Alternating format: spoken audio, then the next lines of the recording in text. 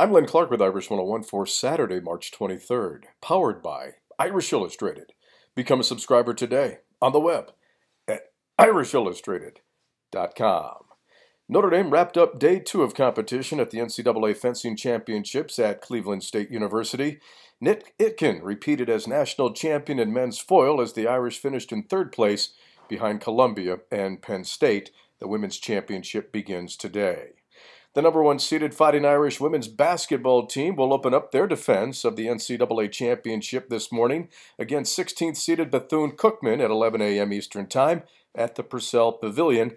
And hockey will face Penn State tonight for the Big Ten championship at the Compton Ice Arena. The puck drop at 8 o'clock Eastern Time. And the football team was back on the practice field. Follow Irish Illustrated for all the latest information regarding the Fighting Irish football team. Become a part of the Notre Dame Football Heritage Project and help the Ara Parsegian Medical Fund. Visit mysportsheritage.com.